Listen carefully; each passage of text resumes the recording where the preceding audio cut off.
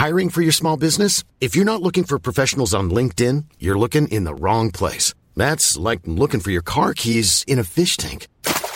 LinkedIn helps you hire professionals you can't find anywhere else, even those who aren't actively searching for a new job but might be open to the perfect role. In a given month, over 70% of LinkedIn users don't even visit other leading job sites. So start looking in the right place. With LinkedIn, you can hire professionals like a professional. Post your free job on linkedin.com/people today. The FT. Hello and welcome back to the FT Arts Podcast. I'm Peter Asplund, the FT's arts writer, and with me today is John Lloyd, the paper's television columnist. This week we'll be discussing the state of British contemporary art. It's been an important month for contemporary art. First, the Turner Prize exhibition opened at Tate Britain, and then the largest ever Frieze Art Fair took place in Regent's Park. The last 7 days alone have seen the opening of the British Art Show 7 in Nottingham, and the second instalment of Newspeak, a showcase of the contemporary art collector Charles Saatchi's latest purchases at his Saatchi Gallery in London. Finally, we'll be discussing Modern Times, the penultimate in Channel 4's series The Genius of British Art. In this episode, which airs on Sunday, Janet Street Porter tells us how art unleashed social and cultural changes in the second half of the 20th century, and in the process changed her own life. Let's start with the British Art Show 7. Established back in 1979, the British Art Show is a 5-yearly touring exhibition that aims to bring the best of recent art to cities around the country, this time to Nottingham, London, Glasgow and Plymouth. Let's hear from Jackie Woolschlager, the FT's art critic, who was in Nottingham. The British Art Show is a fantastic proof of the strength and inventiveness of the mid-career generation of British artists. It contains 4 terrific pieces, one really remarkable one by Christian Markley, and provocatively interesting work by Wolfgang Tillmans, Charles Avery and Sarah Lucas. It's a staggeringly impressive sign of British art's exhilarating capacity for renewal and change and originality. The problem with the British Art Show is that although it really showcases these mid-career people, it doesn't, to me, introduce anyone new, anyone exciting, anyone young. I found the younger, lesser-known work really third-rate.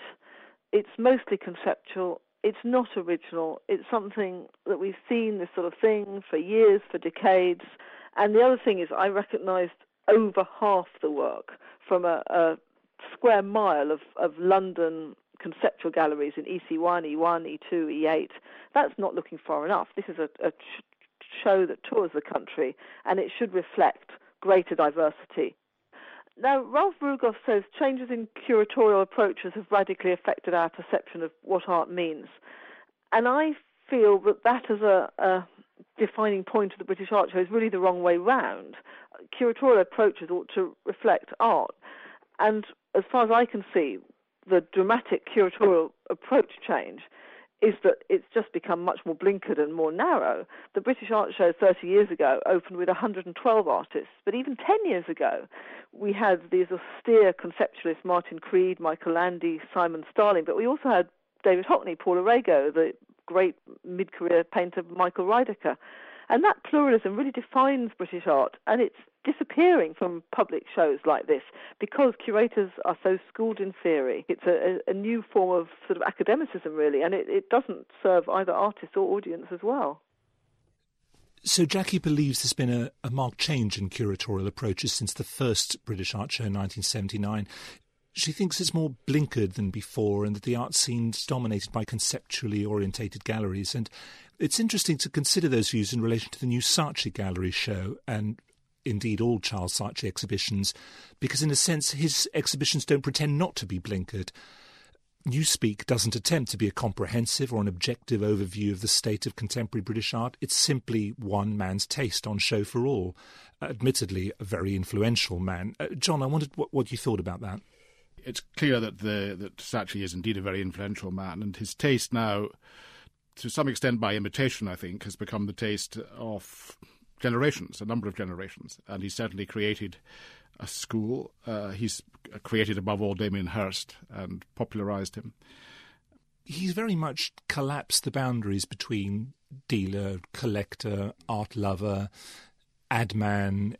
Does that matter at all, or is that perhaps a comment in itself on the way we are now? It's a comment in itself, I think. And art, modern art, as I look at it and see it, with perhaps an over-literal interpretation, is one which says, and it's good that it says it because the ideas are often interesting. It does collapse between high art, the boundaries between high art, and, as you say, right to public relations, to journalism, to comics, to popular fiction, to all kinds of images which we've become, to advertising, which we've become accustomed to and which artists have said, come on in. The gallery is a gallery as much of found objects as of people's genius.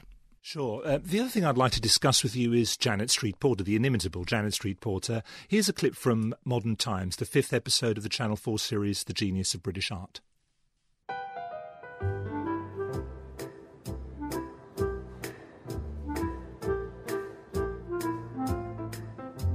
A provincial art gallery on a Wednesday afternoon, filled with the kind of modern British art that makes me want to scream. When you look at these paintings, what you feel like saying is that all there is? It's miserable. Old men in a pub, fish and chips, a packed beach on a grim bank holiday. Ugh. The problem I have with this view of British art is that it's grey. It seems to reflect a Britain where it's always raining and everyone's pretty miserable. The Britain, in fact, that I grew up in. The stifling, narrow-minded country my parents embodied with their boring, petty values. No wonder we were always arguing. I didn't belong in suburbia, and I couldn't wait to escape. And art showed me the way out. Art that was challenging, threatening and controversial. And the artists who made it were just like me. They were mouthy and didn't give a shit. They rebelled against the suffocating Middle England I left behind. But more than that, they actually transformed British society through a series of social and cultural revolutions. Their art said bollocks to British complacency.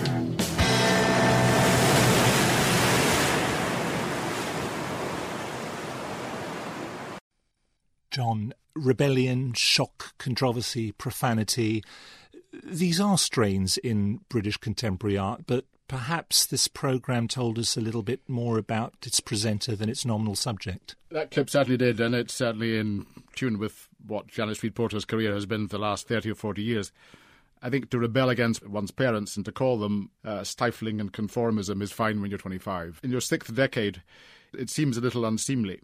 Her taste, or rather the underpinnings that she gives, the kind of philosophical or personal underpinnings for her taste, are very self-serving. I mean, what she's saying is, I was one of the great breakers of tradition and taboos of my time, and with me were a number of artists, one of whom, Damien Hirst, happens to have painted my portrait, others, like Patrick Heron and so on, whom she has since bought. The programme has been, the series of the Genius of British Art has been tremendous. But I think that with Janet Street Porter, possibly with Jon Snow, who's yet to come, you're going to see much more of a kind of celebrity approach to art.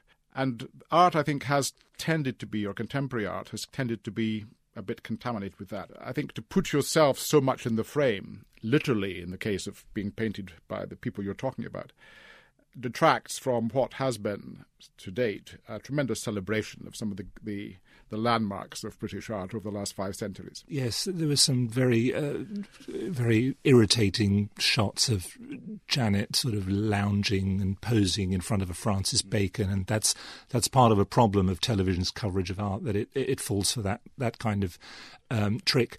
But I was trying to make sense of her thesis, and I was interested, obviously, in the shock value, because undoubtedly post-war British art did shake things up, as indeed British pop music did.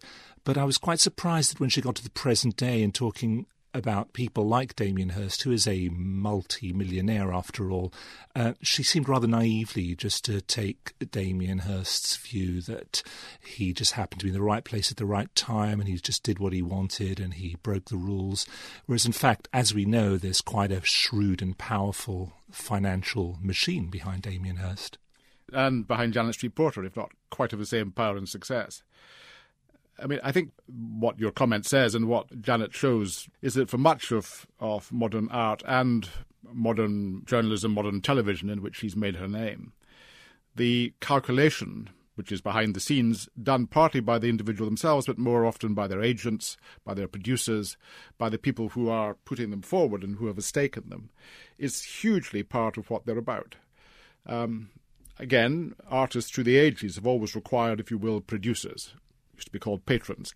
Now, that machine of public relations and production and of media itself is now almost inseparable from the work of art or the works of art produced. And interestingly enough, some of them actually say so. And some of them are, if you will, self-referential and self-critical of the actual means of their own production.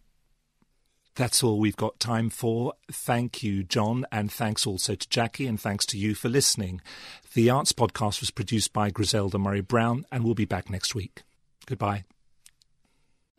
For more downloads, go to ft.com/podcasts. Planning for your next trip? Elevate your travel style with Quince. Quince has all the jet-setting essentials you'll want for your next getaway, like European linen, premium luggage options, buttery soft Italian leather bags, and so much more. And is all priced at 50 to 80% less than similar brands. Plus, Quince only works with factories that use safe and ethical manufacturing practices. Pack your bags with high-quality essentials you'll be wearing for vacations to come with Quince. Go to quince.com/pack for free shipping and 365-day returns. You know how to book flights and hotels. All you're missing is a tool to plan the travel experiences you'll have once you arrive. That's why you need Viator. Book guided tours, activities, excursions, and more in one place to make your trip truly unforgettable. Viator has over 300,000 travel experiences to choose from. Everything from simple tours to extreme adventures and all the niche, interesting stuff in between. So you can plan something that everyone you're traveling with will enjoy. Real traveler reviews give the inside scoop from people who've already been on the experiences you're considering. So you can plan with confidence. Free cancellation helps you plan for the unexpected. And 24/7 customer support means you can travel worry-free. Download the Viator app now and use code Viator10 for 10% off your first booking in the app. Find travel experiences for you. Do more with Viator.